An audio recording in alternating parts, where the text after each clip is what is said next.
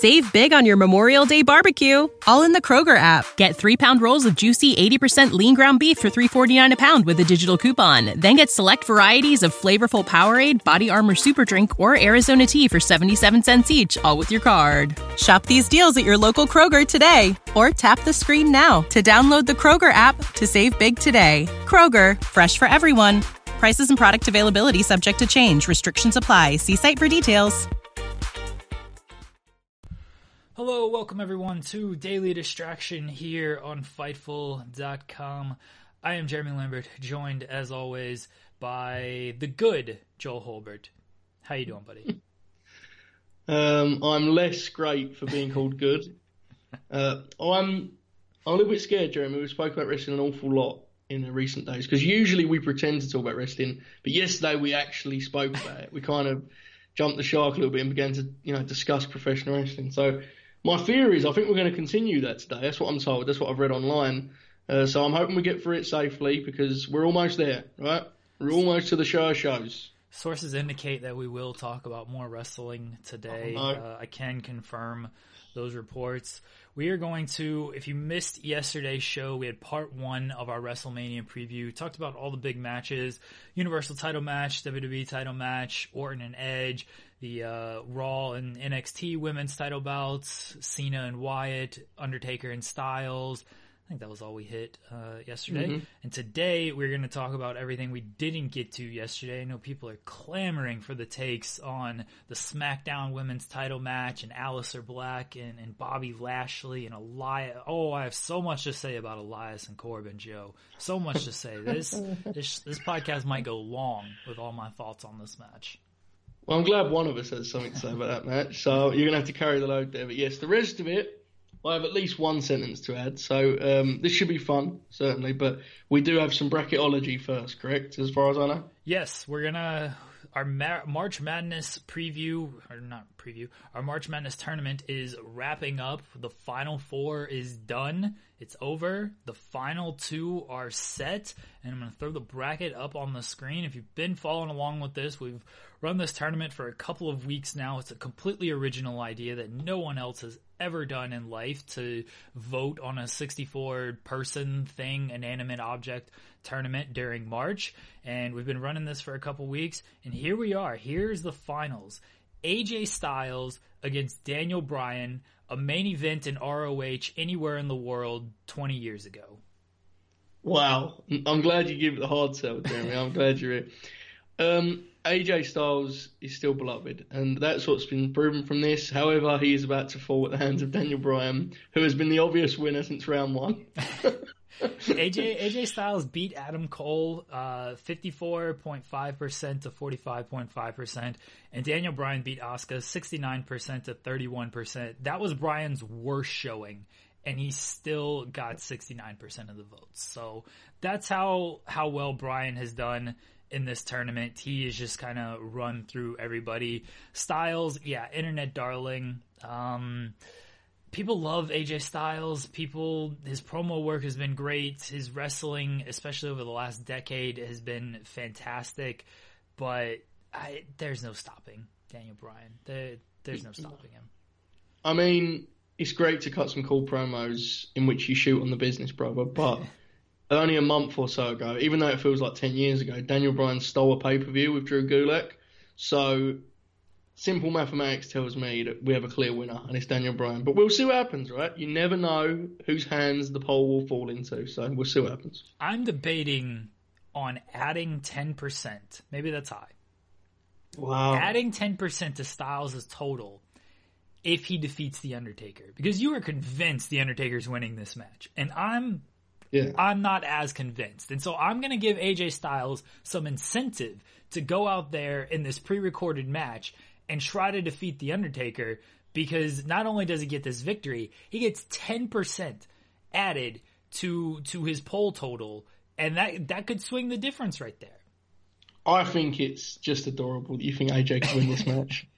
I mean, unless I'm mistaken, Goldberg is basically framed as being like the baddest man on earth in WWE, and Taker just beat him with a chokeslam. So, like, Taker is still that guy. No one's beaten Taker. unless very, very special circumstances. And AJ at 43 years of age, unfortunately, as highly as I think of the gentleman, in a boneyard match, is not them circumstances. Poor Alan, as he's now known on TV, will be buried alive, unfortunately. When was the last time Taker lost? Was it the Roman match? I couldn't tell you what matches he's had since then. That was 2017, right? Yeah, he's had the Shane match. That was after the Roman. No, the Shane match was first. Yeah, Shane match was first. So it was the Roman match. Everyone thought he was going to retire. He didn't, and then. I actually do the research here, or are we just going to? Because we can try just tackle our way through it, but this is great radio of trying to recall. He had the match with Drew and Shane last year that him and Roman won. He had the Goldberg match that he won. He won the Mountain Cup where he pinned Styles. What did he do at Mania 34? Was that the Cena match, Mania 34? Yes. Okay, I've got it here, Jeremy. I've got it. I'm prepared. Okay. The Cena match was his first match after the Roman match. Okay. Then he defeated Rusev in a memorable casket match that we all recall. Super memorable. He then had a house show match at MSG. He lost to Triple H, of course. He lost at Super Showdown in a 27-minute. Oh, God. Wow, and DX beat the Brothers of Destruction, too. I like how we just blocked out those two Saudi shows. Like, that Triple H match was bad. God awful bad. That did not put a smile on my face. I was watching Kane's interview with Austin, on the network shows, and I was really enjoying it. And then he dropped this, and I finally got to have that dream match, Brothers of Destruction versus DX. And it showed the picture, and I was like, did he have to remind me of this? Did any of this have to be brought back to my mind? But I didn't realise they lost that match. So I guess Triple H has his number, right? After losing to him 3 times at WrestleMania, he figured it out, cracked the code. Triple H just had to get those wins back after those losses. That's crazy. That's actually hilarious. That wasn't a bit. We need to be clear about this. That was not a bit. We legitimately didn't know he'd lost the match. No. And of course Triple H beat him. Of course, obviously, right? I'd blocked that DX Brothers of Destruction match as well. Shawn Michaels still retired at 26 as far as I'm concerned. Like he didn't wrestle again. I mean, I think most people don't even have to block it out, they just don't know it happened. So that's true. It's fine. It was what it was. It was good comedy if you don't care about anyone involved. If you care, I'd imagine it was pretty sad. Triple H won that match with a torn pec too. He did, yeah. That's the only part I remember of it. And I remember Shawn doing like a moonsault off the top and just everyone... Yeah, no one caught him. Peak wrestling. Wonderful. Well, if AJ can somehow win this match, I'll give him 10%. All right? I'm going to... Extra incentive out there, AJ. That's what you're getting from me. Assuming he hasn't learned how to do the pedigree, he's not winning the match. So... You can do it. You can add 20. You can do whatever you want. It's not happening in my mind because he has not got the pedigree and he's Arsenal with boobs. Don't doubt Alan Jones. He might pull out that pedigree in this match. You never know. He might pull out the Faith Breaker. And if he does the Faith Breaker, it's all over for The Undertaker. The more I talk about this match, the more I'm fearful of it. I really am. Both that and the Cena deal. The more I discuss it, the more ominous it becomes in my mind. If you want to listen to us really dive into the Boneyard match and the Firefly Funhouse match where we pitch a bunch of ideas that are never going to get used, you can listen to yesterday's show. And yeah, we advocate for a Fred Durst cameo. Joe is extremely worried about this Firefly Funhouse match. I'm extremely excited for it. Yeah, I feel like this is going to be something that I absolutely hate. And I can easily just pretend I like it, but I feel that you're going to bring it onto my feed an awful lot, and other people are. We're all going to talk about how good John's acting is, and it's all just going to be very, very sad times for me, I think. But we'll see. I'll go into it with an open mind. There is only 25 matches on this year's WrestleMania double card, so, I'm sure it will come and go quickly, Jeremy. Joe will have the finals up between AJ Styles and Daniel Bryan up on his Twitter at Joe Hobart 5. It'll run all through WrestleMania. So it's going to run all weekend. It's a poll too big for one day. We're going to run it all weekend, and then the finals it'll be over, and we'll crown a winner on Tuesday's episode of the show.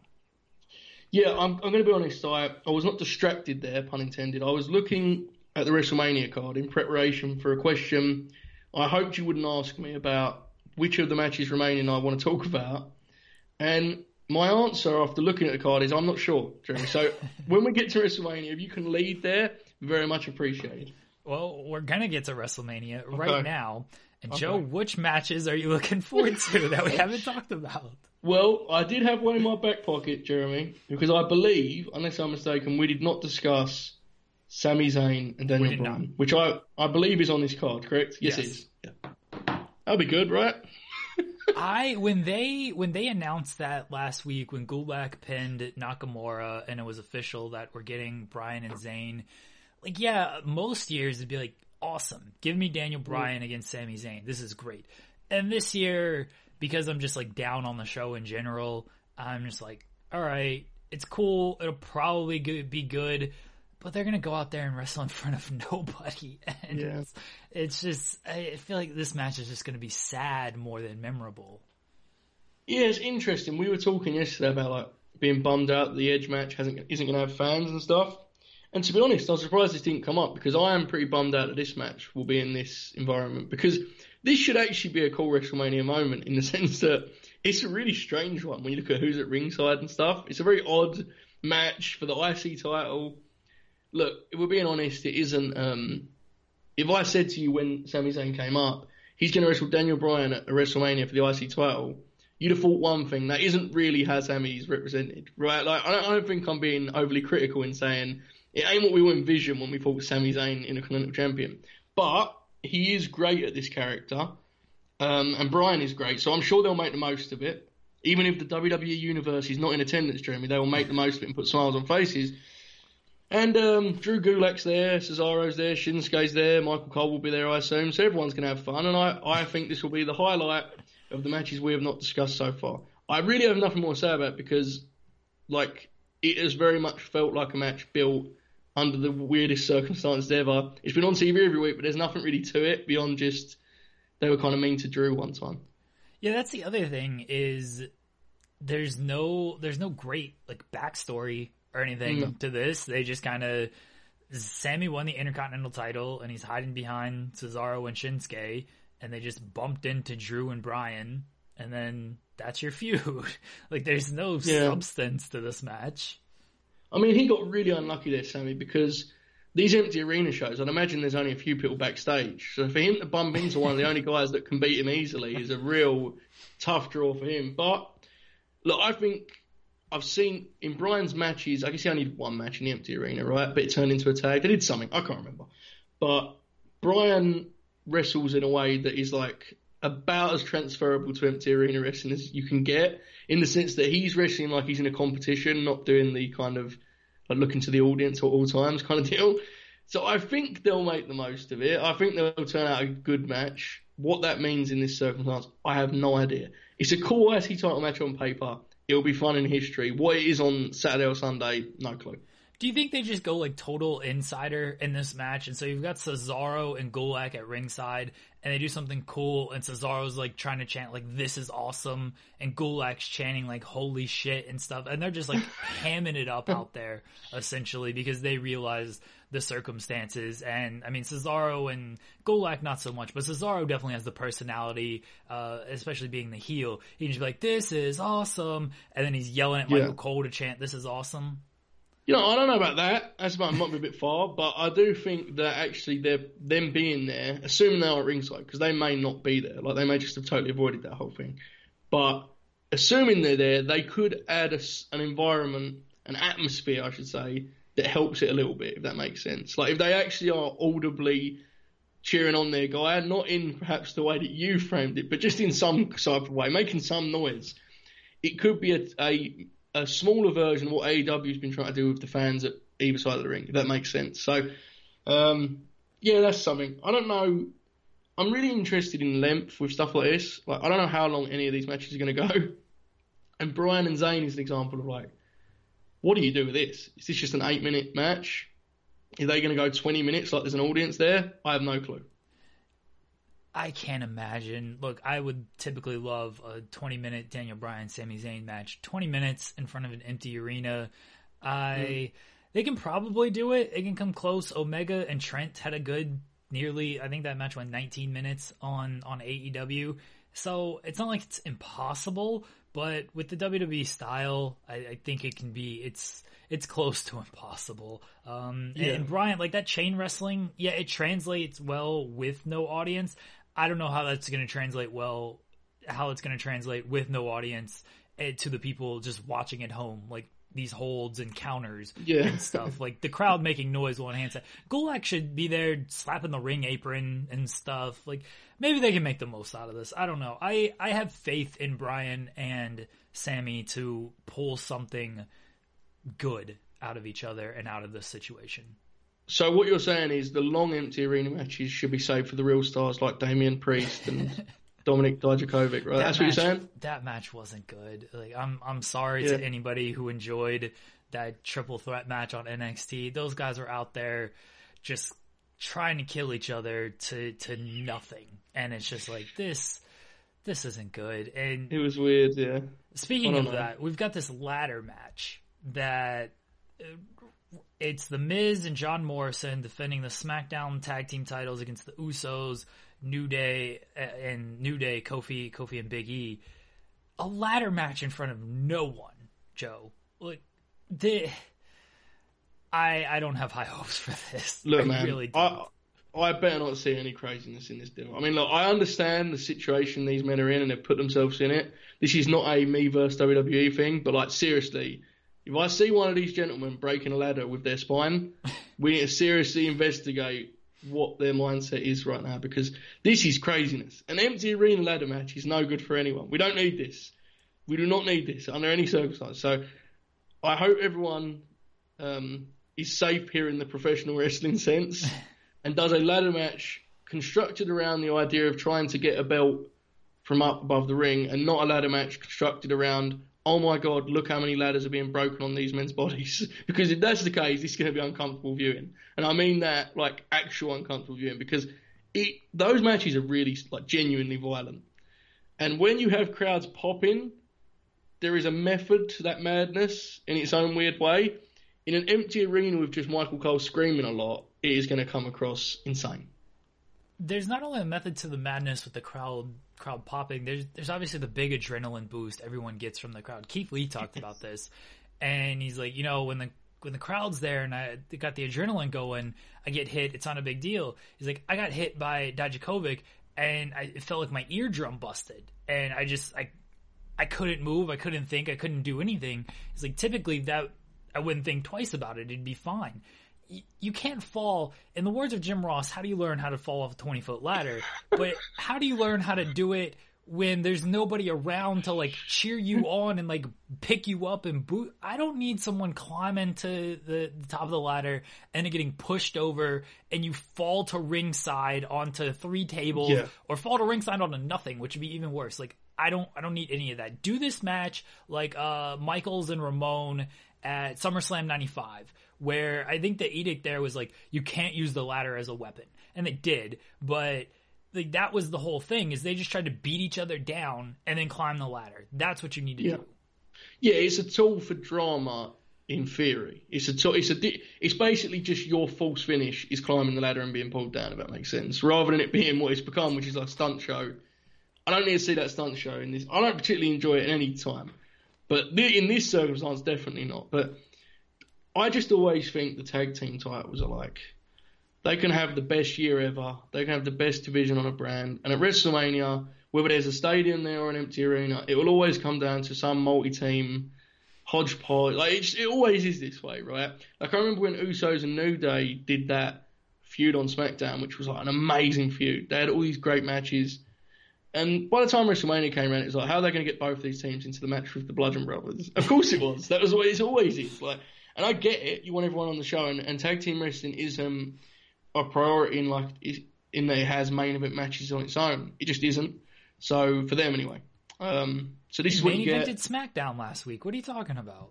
Yeah, but SmackDown and Raw, they're very strange shows right now. And also, by the way, what falls? Any heel champion that interrupts a number one contender match, yes, expecting to get no opponent, is a real fool. We need to discuss that. That's the utmost foolery. That's just awfulness. I tweeted that last week after it. It's just, this happens every single time. If it's a number one contender match and you interrupt it, the heel thinks, oh, I won't have to defend my titles now. And it's always turned into a triple threat, multi-man, whatever you want to call it. It's like, how have you not learned through 50 years of wrestling history? I don't think this gimmick goes back 50 years, but how have you not learned for at least 20 years of wrestling history that this has happened? Just let somebody win, and then you only got to face one person. Okay, so fleeting predictions here, because we didn't touch on this earlier. Bryan is winning the IC title, correct? Sure. Okay. Usos or New Day, which one is winning the tag titles? Miz and Morrison are retaining. Okay. I have no idea why. They're just going to retain. Because that's what always what is hilarious to me is like, if a match is built in this way, anyone could win it and it means nothing to you, right? And that is kind of indicative of saying, like, who's going to win that match? I don't know, dude. One of the people in it, I'm sure. Do what you want with it. Like, we have no more to it than that. So why? What is there to care about if we don't care who wins it at the end of the day? But yes, and I think title. It means even less under these circumstances, because you're just going to get a winner, and then we don't even know if they're going to have shows 3 weeks from now. So if somebody's just going to win, they're going to be the champions, and there's no follow-up or anything to it. So the winners, especially in these lesser matches, they feel even more unimportant than usual. Yeah, but it is important in the stakes of like combined days as champion, because if you can win it here, in Wikipedia terms, you probably won it last Wednesday if you win it on Saturday or Sunday. So therefore, I mean, you got a big reign ahead of you, man. You're going to have like 100 days before you even defend that thing. So it's an important match, Jeremy. I hope they fought hard when they fought it, whenever it was 10 days ago. Do you think they what's the stipulation? You got to defend the title in 30 days? I feel like that should just be the gimmick here. And if the title doesn't get defended, everyone just gets stripped. Okay, I have to do this because you've now brought it up, so I have to go off on a different tangent. I believe the rule is you are available to defend the title every 30 days. And the reason I believe that, Jeremy, is because I believe Brock Lesnar has been champion for 90% of the last 6 years. And I have seen that quote used in aggression against Brock so many times. And I have now decided that any time it is mentioned, I will suggest that it is actually available to defend. So in that case, Jeremy, everyone can remain champion because it is not their fault as champion. Does that make sense? All right. Yeah. I'm glad just need to clear up, Jeremy. I'm glad this has been clarified. There's only so many times I can see Naomi getting stripped of the title compared to Brock Lesnar before I hit a wall with this stuff. Okay, so I appreciate you bringing it up, and I understand it was just a bridge to a bit, but I did want to use this opportunity to just make a stand against the constant trend that has been brought up time and time again. But yes, I believe it is if you are available to defend the title. I rest my case. All right, well, then the champions are safe. Couldn't they technically be available? They're not doing anything. They're literally just at home. They don't have any other things to do. It's the show is not available. So I think that's on WWE. The WWE as an entity should be stripped of the title. Wow, and it could go to any other promotion. Yeah. Like if NWA runs a show, they could just take the Universal title. Yeah. Yeah, that's interesting. I mean, I've already split the straw enough, and you've just came in and gone a whole other level with it. So, yes, look, this is a big time for boosting your combined days as champion. So this is major results ahead. You know that, right? Because Daniel Bryan, I believe he's been maybe a one-time IC champ, maybe. Because I think he had to retire as IC champ. He missed out on some days there, Jeremy. It's time to catch up. Get the belt now, hold it through to, December when this stuff's done. Right? That's the way I'm looking at it. Anything else on the Raw tag team titles? Street Profits, Austin Theory, Angel Garza. Any thoughts on this? Austin Theory, is he good? He's the next John Cena according to literally everyone on my timeline, and I have not seen enough of Austin Theory to be a great judge of him, honestly. He's just he has the look, and so people just want to associate him with John Cena, and I'm just like, maybe, but that's a pretty big weight considering who John Cena is and considering that the way WWE books things. Yeah, I mean the look is that's a dangerous skill set to study, because Riddick Moss has a pretty good look, and based on my timeline, no one is too keen on poor Riddick. So I assume Austin Theory has had many great matches that I have not seen elsewhere, because I'm not a true wrestling journalist, Jeremy. I don't actually watch any of this. You haven't watched his stuff and Evolve. You're missing out on some 3-star classics from Austin Theory. Wow, that was a big shot from you. I'm leaving that there, but I have not seen anything yet. He's definitely one of those guys that hasn't found himself as a personality. That's fair, right? I mean, he just doesn't seem to have any idea what he is right now. He is very young, though. This is a big spot for him. I mean, it's not a big spot, or it's an empty arena WrestleMania match, but like in theory, this is a big spot. Yeah, and I totally meant it. It is a big spot for him to lose in a tag title challenge and not be seen again on the main roster for approximately 3 years. That's the thing. I don't know if he's gonna stay on Raw. I don't know if anybody's gonna be doing anything, but if things were normal, would he just go back to NXT and keep this feud going with Isaiah Scott? Like, I have no idea what I think. With. Zelina said he was a free agent, which suggested that she had signed him to a Raw contract. So maybe he's up. Maybe it's like, sometimes they do those call-ups. They did it with Mandy Rose, where they like someone's intangibles and they'll just not use their own system that they've built and just bring them up and drop them into the fire. They do this often, actually. They did it with Liv Morgan kind of too, because she was on NXT TV, but they didn't do anything particularly with her. And then they were like, she's up as a heel, which she never did on NXT TV. So it could be one of them situations. Yeah, but we don't know the details of the contract. She might have just signed into a 30-day contract to, fill that roster spot while Andrade is out. We see that all the time in other leagues.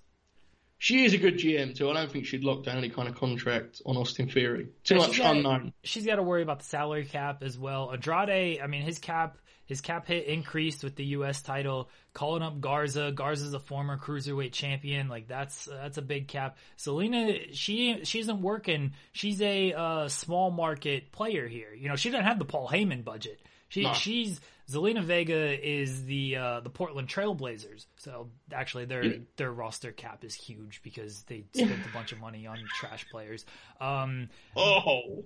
Wow. Look, Hassan Whiteside's not good. Right? Okay, I agree. Fine. Yes, carry on. He's not good at all. But Zelina, she's the Spurs essentially, and the Spurs, they don't have the same kind of cap as the Lakers. Lakers, you just go out there and spend a bunch of money. The Spurs got to be a little bit more diligent, and they're still tossing contracts to DeRozan and Aldridge. So that's where Zelina's at. I must say, I do think it's interesting that Heyman has such a big cap and he has such a famed franchise, but since releasing Curtis Axel, he has not signed one other person. He never fills out a complete roster. They never even enter the league, and we just still, he's just sitting there waiting for it. I guess I don't know. It seems like he was put off by the Curtis Axel experiment. I mean, Heyman goes with the tried and true guys. He might have the big cap space. He's not just going to toss out. He's not the Knicks. He's not just tossing out these contracts to Taj Gibson. Like, hey, we need a fifth power forward in here. Let me pay Taj Gibson $15 million a season. Like, Heyman's not doing that. He's smart about this stuff. He's like, I'm going to get established talent. I'm going to keep them for as long as I can. And then once it's time to move on, I'm going to bring in more established talent. Yeah, and he always has Shelton Benjamin on a minimum every single year, just in case something happens and he needs Shelton, he brings him in. That's good GM, and he knows his guys. He has a tight group there that he can go to at any time. But yeah, that's our NBA talk for the last 3 weeks. That's all we've managed. Tough times. What else is on this card, Jeremy? Any other really exciting matches? Aleister Black and Bobby Lashley. Ooh, here we go. Black wins in 3 seconds with the fade to black. Black Mass. What's his finish? Black Mass. Black Mass. Hang on, no. What's fade to black? I don't know. I that's a move he does, isn't it? If it's not, it should be. I think they're both moves he does, but I'm pretty sure Black Mass is his finisher. Okay. I'll be very angry if they beat Bobby Lashley in 3 seconds, Jeremy. I'm still part of Team Lashley, right? He retweeted my article once, so I have to be loyal. I think it's very sad that Lana is his manager, though. But Lana's going to be the highlight of this match. Honestly, this match could be rather cool. Unfortunately, it's been severely hamstrung. And when I mean hamstrung, I mean legitimately we have not seen Lashley in about a month. So that level of hamstrung. This is very tough sell. Lashley should go over clean in about 5 minutes with a spear, followed by that submission he used to do in TNA when he had all the belts. And we get on track. We finally get back on the path we've been waiting to do here since his Strikeforce run 10 years ago. And we're building to Lashley and Brock Lesnar, right? That's a big match. Lashley's mentioned once or twice he wants to have that match. Lashley it's all he's talked about since coming back, and it doesn't feel close, and I'm pretty sure it's never going to happen. Do you remember when he beat Roman at a pay-per-view with the spear and then the next night lost to Roman and just did absolutely nothing on top of the card ever again? I remember that. That was fun. Yeah. I don't know, man. Him and Brock actually was like a legit match I desperately wanted to see at one point. And I look back on that fault thinking like, there was something wrong with me because everything that they have done for him in WWE has made me not really care about that match at all. But I was convinced I wanted to see it. And I think I still do. I do actually legitimately like Lashley very much. It's just not been a good fit. Let's put it that way. It's not been a good fit. They've tried some different things. It's not a good fit for Bob.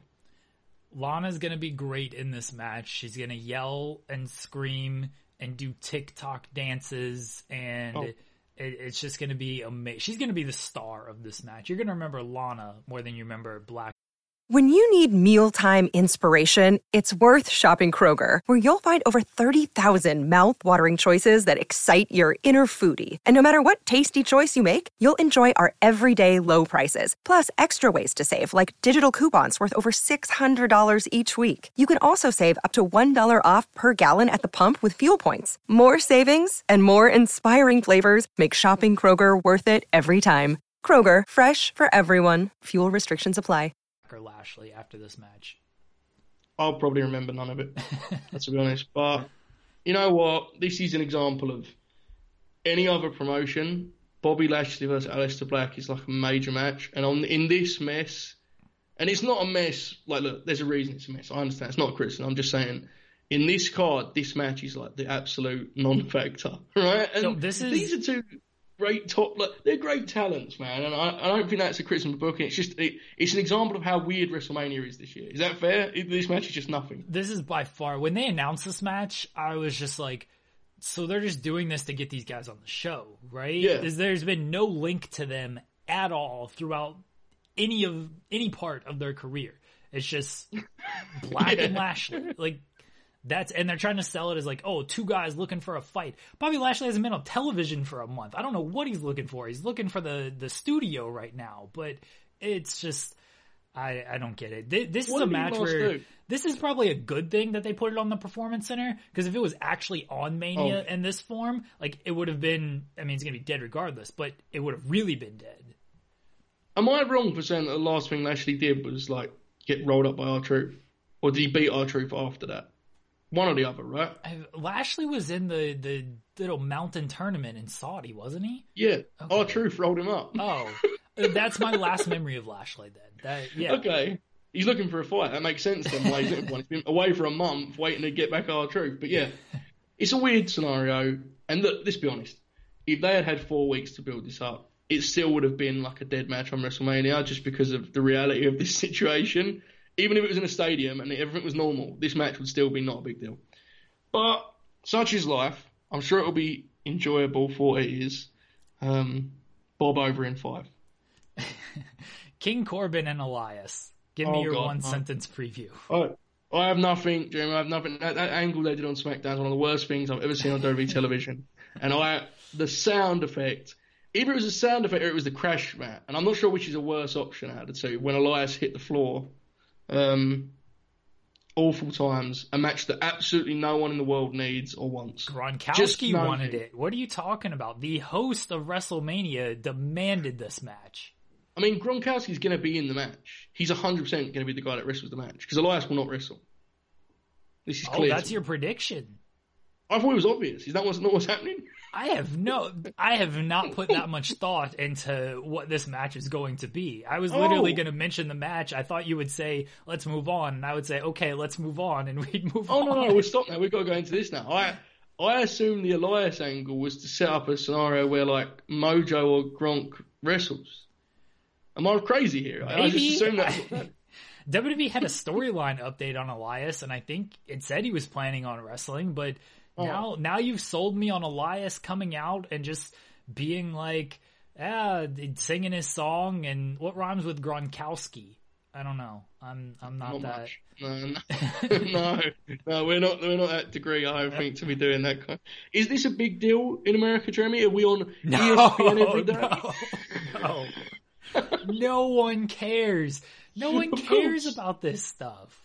Like this is what WWE does. Like when they brought in Cain Velasquez and Tyson Fury, and it's like, look at these crossover stars who want to be part of WWE, and the viewership just keeps going down, and like the everything just goes down, interest goes down. It's like, oh, we've got Gronkowski, like this big star from the NFL, and it's like, all right, like no one cares about any of this. Like they're just bringing these guys in just because they think people care.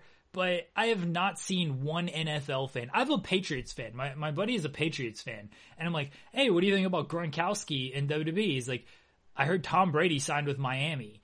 Or Tampa Bay, actually. He signed with Tampa Bay. It's like, I heard Tom Brady signed with Tampa Bay. It's like, okay, but Gronkowski's gonna, like, he signed with WWE. He's like, I didn't know anything about this. No one knows about this stuff.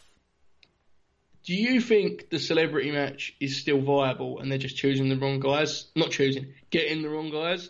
Or is it a dead concept in general? No, I think they're getting the right guys. I think they don't know what to do with these guys. Because, like, Mayweather Big Show was a hit, right? I'm awesome. Not wrong in saying this. It was awesome. Yes. And it did do some kind of... Over here in the UK, I can only speak for here, it did, like, genuine media buzz. People loved it. They loved the tail of the tape deal, and all that business. That's because Mayweather was a shooter, though. True. Yeah, but I mean, Tyson Fury was a miss. He's a 7-foot shooter. No, I'm saying like Mayweather legitimately shot on Big Show and busted up his nose. Oh, right. Yeah, Tyson Fury didn't do any of that stuff. Yeah. Had Tyson Fury legit punched Braun Strowman like Brock Lesnar did, then maybe it would have created some buzz. But Tyson Fury just cut his badly scripted WWE promo, and that was it. If you think Braun's career has been tough so far, him taking a punch from Tyson Fury, a legitimate punch, would have been the end of all of it. I can promise you that. That would have been bad for everyone. But yeah, the celebrity deal is. I'm always hesitant to comment on these things, Jeremy, because the truth is, I have no idea what people in the real world are talking about. So I will not shoot any tweets about my lack of knowledge about Mr. Gronkowski, because for all I know, many people are excited about it. But now that you've told me this, I can just tweet away, right? No one cares, apparently. So what does it matter? No one. See, the thing with the crossover appeal is, especially with the NFL, there aren't that many guys with like these big personalities. And so Gronkowski stands out. Like, all right, people know Tom Brady, people know Patrick Mahomes, like they know the stars, Cam Newton, they know these people, but they're also behind a helmet, and they give these cliche answers at press conferences and, these cliche interviews. And Gronkowski doesn't do any of that. And so when he does it in the NFL setting, it stands out. You go to WWE, and okay, like Gronkowski's like dancing like a fool, but then you see Otis like pretty much doing the same thing, and it's like, what makes this guy any different than Otis? Yeah, that's tough. I mean, that's the thing with like a boxer, at least everyone knows they're legit tough, I guess, but then you need to have a certain level of name value to make it even worthwhile. Tyson Fury was nowhere near popular enough in America to be coming out and doing something with WWE for anyone to care. There is no boxers right now that would be a big deal. Is there any athlete out there that you'd be like, he would be real fun in a WWE WrestleMania match? Is there anyone? If Giannis, Giannis doesn't have the personality, and I don't know how big. Oh my god! But that would be hilarious. I mean, Giannis just looking at him. Yeah. The physical look of Giannis would be pretty amazing in a WWE ring. Like, I'm sure LeBron would be a big deal. Like, it's LeBron. We know LeBron was in ringside WWE with his flip phone in like 2003 or whatever it was. Like, LeBron would be a big deal, but I don't know how well he would be in that setting. You could get some actors. I think there's some good actors you could do. Like, the Stephen Amell stuff was good. They put him in some mid-card stuff, but like it wasn't. He at least held his own and it wasn't like a complete embarrassment, you could get Vin Diesel in here to do something like that. Might. Oh, let's not do that. Let's not do that. You look, yesterday I allowed the Fast and Furious talk to go, and I let it go. I'm not having Vin Diesel on Monday Night Raw. I watch enough bad stuff. But what I would like to say is, you expected me to have one sentence on Elias and Corbin. We've turned it into a whole other avenue of conversation. So I'm going to leave it here. I have no more comment on celebrity wrestling, but I will say I'm glad to know that no one else cares about Gronk and it's not just a Brit thing. I'm very happy about that. That's because you've spoiled this match for me, and now Gronkowski. By the way, we don't have any spoilers, ladies. No. But you're saying Gronkowski's going to be in this match. I didn't even think of that. So. Okay. I hope you're wrong. I thought everyone did. I'm pretty sure I'm not alone, but fair enough. I'm glad I could help you out with that. But it'll probably be Mojo. So there's that. Mojo ruling. Otis and Dolph Ziggler. Dolph Ziggler finally gets his big singles match at WrestleMania. It's against Otis. Mandy might be in a corner, but she doesn't want to be an object. Sonya might be there. Tucker might be there. The glorious Bobby Roode might be there. Who knows? Match starts, Tucker comes out and says, Otis, look at the big screen.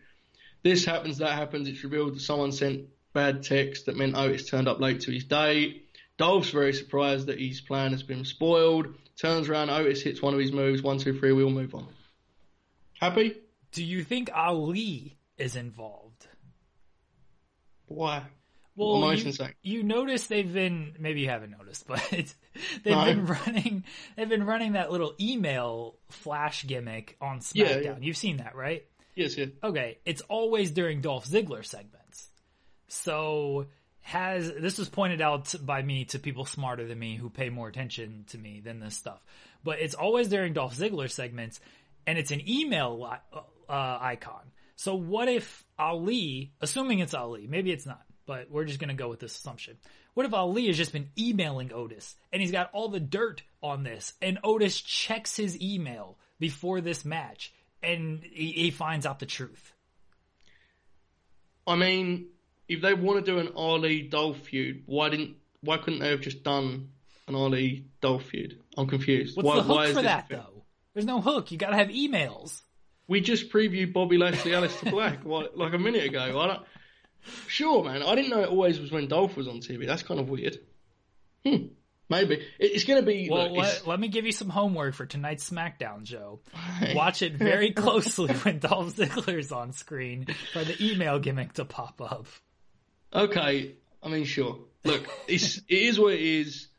It's an angle more than a match. It'll be fun when Otis is with Mandy, and then so it'll turn into something it shouldn't be, and people will be creeped out by it. I'll be avoiding that whole conversation, Jeremy. You'll be glad to know. I'll just smile. I'll look the other way and move on with my life. But this is the kind of stuff. I have to be clear about this. This whole angle is very WWE, and they should do more stuff like this. I do not like it. I do not care about any of it. But it is actually things that people react to when they're in the attendance in the arena. And it has got them over, I guess, right? It's got the people involved over, kind of, sort of, maybe. Hasn't Mandy Rose been involved in more memorable angles in her entire WWE run than Bayley? I mean, assuming this is one of the memorable angles, right? I have no idea what the other one is. That you're Naomi, where she tried to steal Jey Uso from Naomi. In Bayley's defense, which is a phrase I never wanted to say on this show, she has been in an angle with Sasha Banks for about 12 years. So it's hard to break out of that angle while still doing it. She also had the This Is Your Life, which is certainly memorable. If nothing else is memorable. Yeah, they're pretty even on bad angles, to be fair, I would say. What came of the one with Naomi? Did anything happen? I don't recall. I think Naomi beat her up in a hotel room, and that was the end of it. Fair enough. Makes sense. Good payoff there. So, I think Mandy's position in the roster is tough for them to gauge, and I think they're probably best doing stuff like this if they want her on TV, because, frankly, I have perhaps reached enough Fire and Desire take matches for a while. So the more stuff like this, fine, do it. And if she gets over, she gets over, because, frankly, she has not got over at all in this whole time. So, look, this has been fine, and people will enjoy it, I guess, when they do the big. I assume Otis is actually going to get with Mandy here, right? We're not going to do some kind of Dolph Super Kick 1, 2, 3 deal, are we? Have you ever watched this show, Joe? You ever watched WWE? Yeah, true, maybe. I don't know. John Cena's going to come in and just steal Mandy from everybody. I would usually agree with you, but he's wrestling Dolph, and it's like, Dolph is never allowed to look cool, good, or in any way, shape, or form. Like, he's getting beaten up here and losing Mandy Rose. That's what's happening, and that's fine. It's a WrestleMania moment, Jeremy. Mark it down. Speaking of Bayley, SmackDown Women's title match, how big is the party going to be at the Holbert household when Tamina becomes the SmackDown Women's Champion? It's going to be very big. I want to go back to Otis quickly. In 20 years, when Otis has an action figure in the WWE Legends line, the back of the box, it'll be like, moment to remember. Otis wrestles Dolph Ziggler at WrestleMania. And you'll read it and go, Joe told me that was going to be a WrestleMania moment. Because I'm telling you, I see a lot of people very excited about the heavy machinery. There's only so much you can get out of this shtick. So I wanted to go back to that and just get that one bit in, because you were talking about Tamina and Bayley and Sasha and all that stuff. I've spoken enough about it, Jeremy. I'm done with it. 5-pack, 6-pack, all good fun to me. Let's go, Dana Brooke. Or Tamina. Take Tamina. You go. Dana Brooke's not in the match anymore. Yes. I like to watch the world burn sometimes. I hope Bayley or Sasha is just eliminated early, and we don't even get a sniff of those two, and people just completely freak out. Yeah, but I think there's an idea there. I'm not actually doing a bit here. I'm being as sincere as possible. I think I mentioned this last week or earlier this week. I think there is something to Bayley being eliminated early. Yes. And then Banks being able to wrestle the match as she normally would without any kind of what's going on here deal, because the thing is she has to wrestle the match that way. Bayley's not there to be with, right? So she just wrestled and she wins the title, and then you end up with a position where Bayley expects the belt. You know, it's that kind of deal. There's something there, because everyone's expecting it to just come down to them two, and that's even more predictable than what we just laid out, right? No, see, I want Bayley to be eliminated early. Sasha wrestles the whole thing, and then Lacey Evans wins the title. Yeah. Lacey Evans winning the title is peak, the world burning stuff, right? Because I'm good at pretending I like stuff to upset other people. Lacey Evans is a step far. Like, I really wanted to do that bit with Lacey Evans, and I just could. I mean, I realise it every time she does a promo. I just realise I can't do it. I can't do that bit with her. It's too far gone for me. So, yeah, Lacey winning would be hilarious.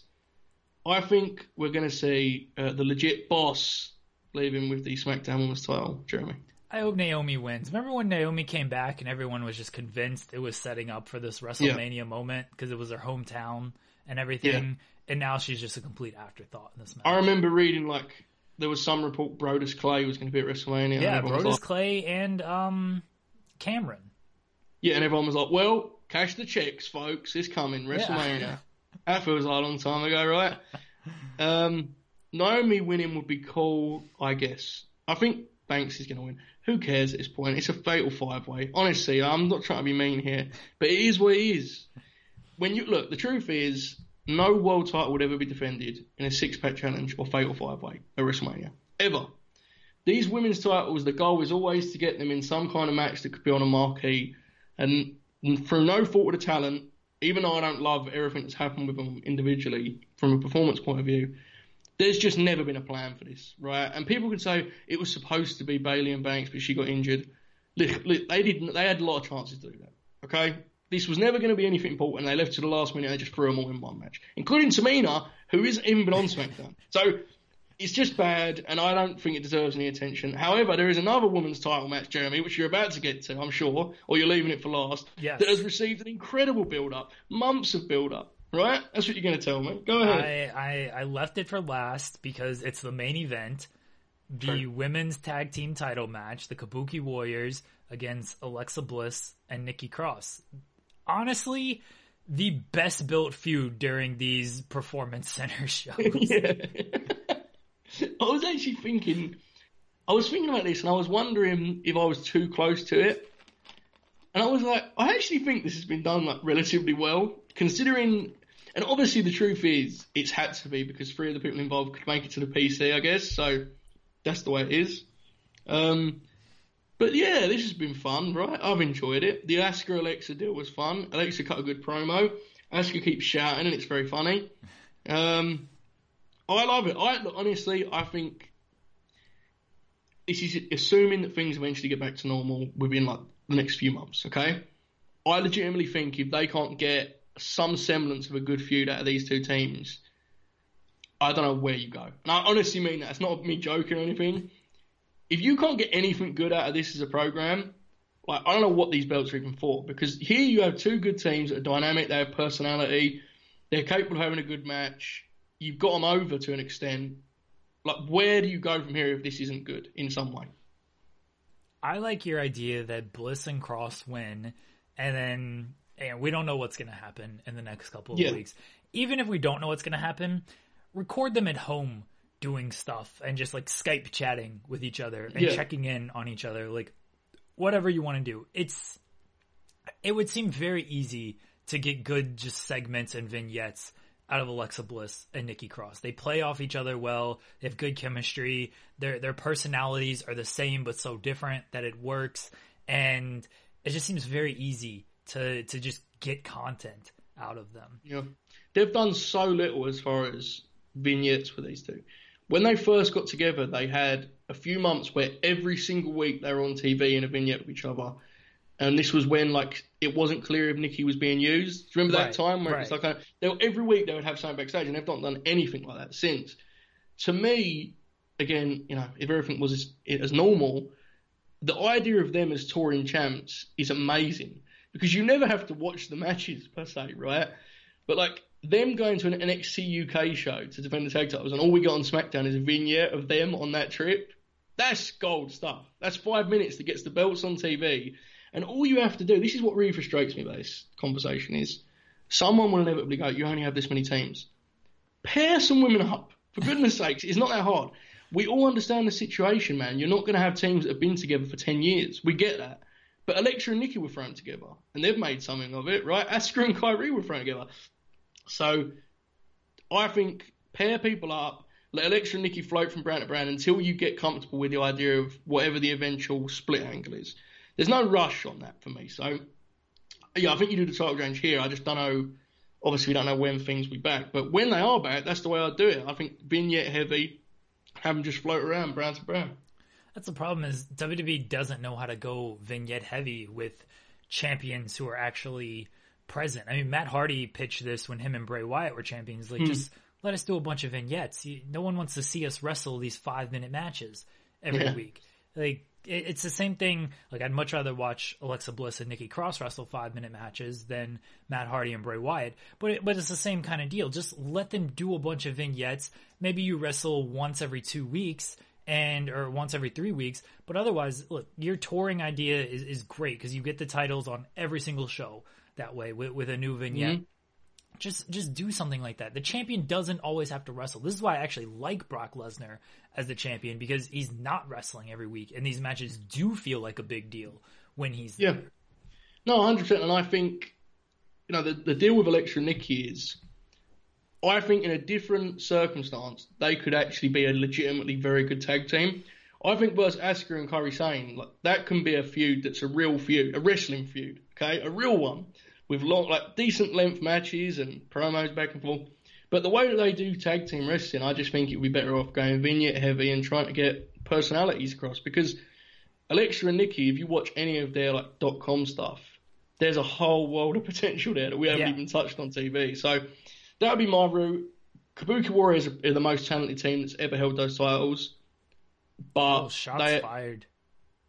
Look, come on, we all get it. Okay. But they've hit, you know, there's nothing left to do there. And it also feels like they want Asuka as a singles. They also feels like they want Alexa as a singles, but look, something has to be sacrificed. You made the belts now, right? You got to do something here. I don't know. I mean, maybe this is why they're going to put the SmackDown Women's title on Lacey Evans. Is they're going to pair Sasha and Bayley back up, and they're going after the tag titles. Yeah. That'd be very bad for me. That'd be real. If I get an Alexa Bliss Nikki Cross tag title reign and it's immediately surrounded by the Sasha Banks thing, I'll be like, oh no, this is the worst idea of all. Is Kairi Sane re-signed with WWE? What's the deal with Kairi Sane? Do anyone know? No, the new stuff is very weird right now because I don't know what to believe half the time, since it's a lot of secretive stuff going on and it's a lot of people just not wanting to say a whole lot, and you can't get to a lot of people. Like, you think everybody would be accessible, but no one knows everything right now. Like, people aren't backstage like talking to each other like they typically would be. So there's less that's coming out, and reporters, not that I'm one of them with any type of inside scoops outside of the AEW Power Rankings, which has all the scoops, but there's just less coming out and less to trust. Like, we've seen reports from various people over these past few weeks where it's like, all right, did that actually happen? Is that true? We've seen a lot of corrections and stuff. I can't tell you how many websites I've visited to be like, this actually didn't happen. We got to correct our story. And it's like, all right, well, yeah. I don't know if Kairi Sane is re-signed. She was apparently in Japan because she got married at the end of February, and with everything happening, there was some restrictions with getting her back for some of the tapings, but she was at WrestleMania, so she did do that match, as far as we know. I thought it was interesting just because if, in a world where she's leaving soon, you would sense this is where that ends, that team. Because I think Io was the one who was potentially leaving soon. There was talk about both contracts. It's a whole thing. Okay. I don't know. Believe it or not, Jeremy, I don't know the details. I remember people saying like they wasn't certain about her deal. Either way, I don't think there's a lot of legs left in this team in the way that they have this division constructed. I just don't. I don't know what. I'm not saying the team can't continue. I would love for it to continue. I just don't think it will. So wherever that goes, and that's the problem, right? That's why the Touring Champs thing is the way, because there are no good teams left for them to wrestle after, unless we do what you said, which is not going to happen, I hope. Please. So, yeah, this is the build for this has been better than I expected it to be. It's an actual 2-on-2 match, which is fun. Hopefully it doesn't suck. That's my preview. I think it'll be as good as it can be in that environment, because there's at least good enough personalities with all four of them that they can make it work. I mean, Nikki Cross alone will bring enough energy to carry things. I think Nikki Cross is a great reminder that sometimes wrestling is actually kind of simple. And as a babyface, we all hate the thing where WWE makes every babyface fun-loving. If you throw yourself into it enough, you become immediately likable. Nikki Cross is proof of that, right? Like, she has so much energy that I don't see how someone could watch her and not have a reaction in any way. Like, she's simplified pro wrestling, and she's got a character over here that is absolutely nothing like the character, really, that she had in NXT. I think it's better, but either way, it's just an example of character work, So I think she's tremendous, but she's actually made Alexa the straight man of the team, which is wild. Like, Alexa's got all this personality, and she's just the straight man to Nikki's comedy. The having fun thing was ruined by the whole JBL and Cole. He's having fun, Mogul. And, meanwhile, like, oh, the big dog's having fun now. Is like, he's just doing a spear and a Superman punch. It's just wrestling like Roman Reigns. Like, Nikki Cross really is, like, she looks like she's out there and, like, actually having fun. It works that she's having fun. Like, every other time they say it, it's like, this person is just, like, wrestling their normal match. Like, they're not doing anything differently. Yeah, I think you're right. It's because it doesn't feel like branding with Nikki Cross. She is just so fired up about everything. I mean, her with Michael Cole, my God, that was wonderful, right? Michael Cole looked terrified of Nikki Cross, and she was like hugging him, and it was great. I enjoyed it, but we got about 10 minutes of discussion out of that match, right, Jeremy? We did enough there, didn't we? We got way more discussion out of this entire show of matches that are going to last like 5 minutes each, and we're not going to remember the next day than I ever thought we would. I wanted to make sure that, after standing down the troops in the March Madness tournament, I did my part, and I discussed this match with the respect it deserves. After totally dismissing the SmackDown Women's title match, I focused on the important things. WrestleMania is 2 days this year, Jeremy. I don't know if you heard it. It's too big for one night. And I think it's going to be a spectacular show. That's my prediction, Jeremy. I think on Monday morning, you're going to log on to twitter.com and everyone's going to be saying, when their backs are against the wall, WWE comes out fighting. And that's what the takeaway will be from this show. Smiles on faces and backs against the wall. We will be back on Tuesday to recap WrestleMania. Our schedule changes a little bit next week and moving forward. We're going to do shows on Tuesday, our usual show on Thursday, though we'll be switching format for next week for WrestleMania. And we might be switching formats altogether if we don't have any wrestling to talk about beginning next week. So we'll be back Tuesday and Thursday. Might have a bonus show on Saturday. We're trying to work out the schedule. Joe's got to go outside and clap for things at weird times. I don't understand that whole ordeal, but this has thrown off our entire schedule here. Can follow Joe on Twitter at JoelHolbert5. He will have the finals for the WWE March Madness tournament up. That will be up shortly after this show. You can vote all weekend through WrestleMania. So you can watch WrestleMania. You can cast your vote. You can, everyone's going to vote for Daniel Bryan anyway. Try to swing it. Just, if you were going to vote for Bryan, vote for AJ. And just see what happens. That's one way of approaching the promotion, right? Just telling people to vote for. I'm with you. I don't have no problem with it. Joe's got a bunch of features up on Fightful.com. He's got a thread on his Twitter. Drew McIntyre, Rhea Ripley, Becky Lynch, Edge, Bray Wyatt. That's it. You've done it. No, you've done it. I did a bonus deal about the women's tag title match we haven't discussed much on this show, Jeremy, so I did a little deal about that, but that was not on the Fightful. That was not a feature. That was just silliness. But yes, 5 features. At least 2 of them are good. I don't know about the rest. You tell me, but 2 of them are good. So enjoy those. Read about the ones you like, dislike, retweet, share, and pretend they're good. Thank you very much. Joe's features are Jordan in the finals when it comes to efficiency. So in the 90s, right? Not before that. We're not talking about we're not talking. Oh, in the final. Yeah, we said finals. I'm unbeatable. Yeah. Okay, fine. Leave it there. Saying. I shouldn't have even asked any followers. Wow. Check out Joe's features.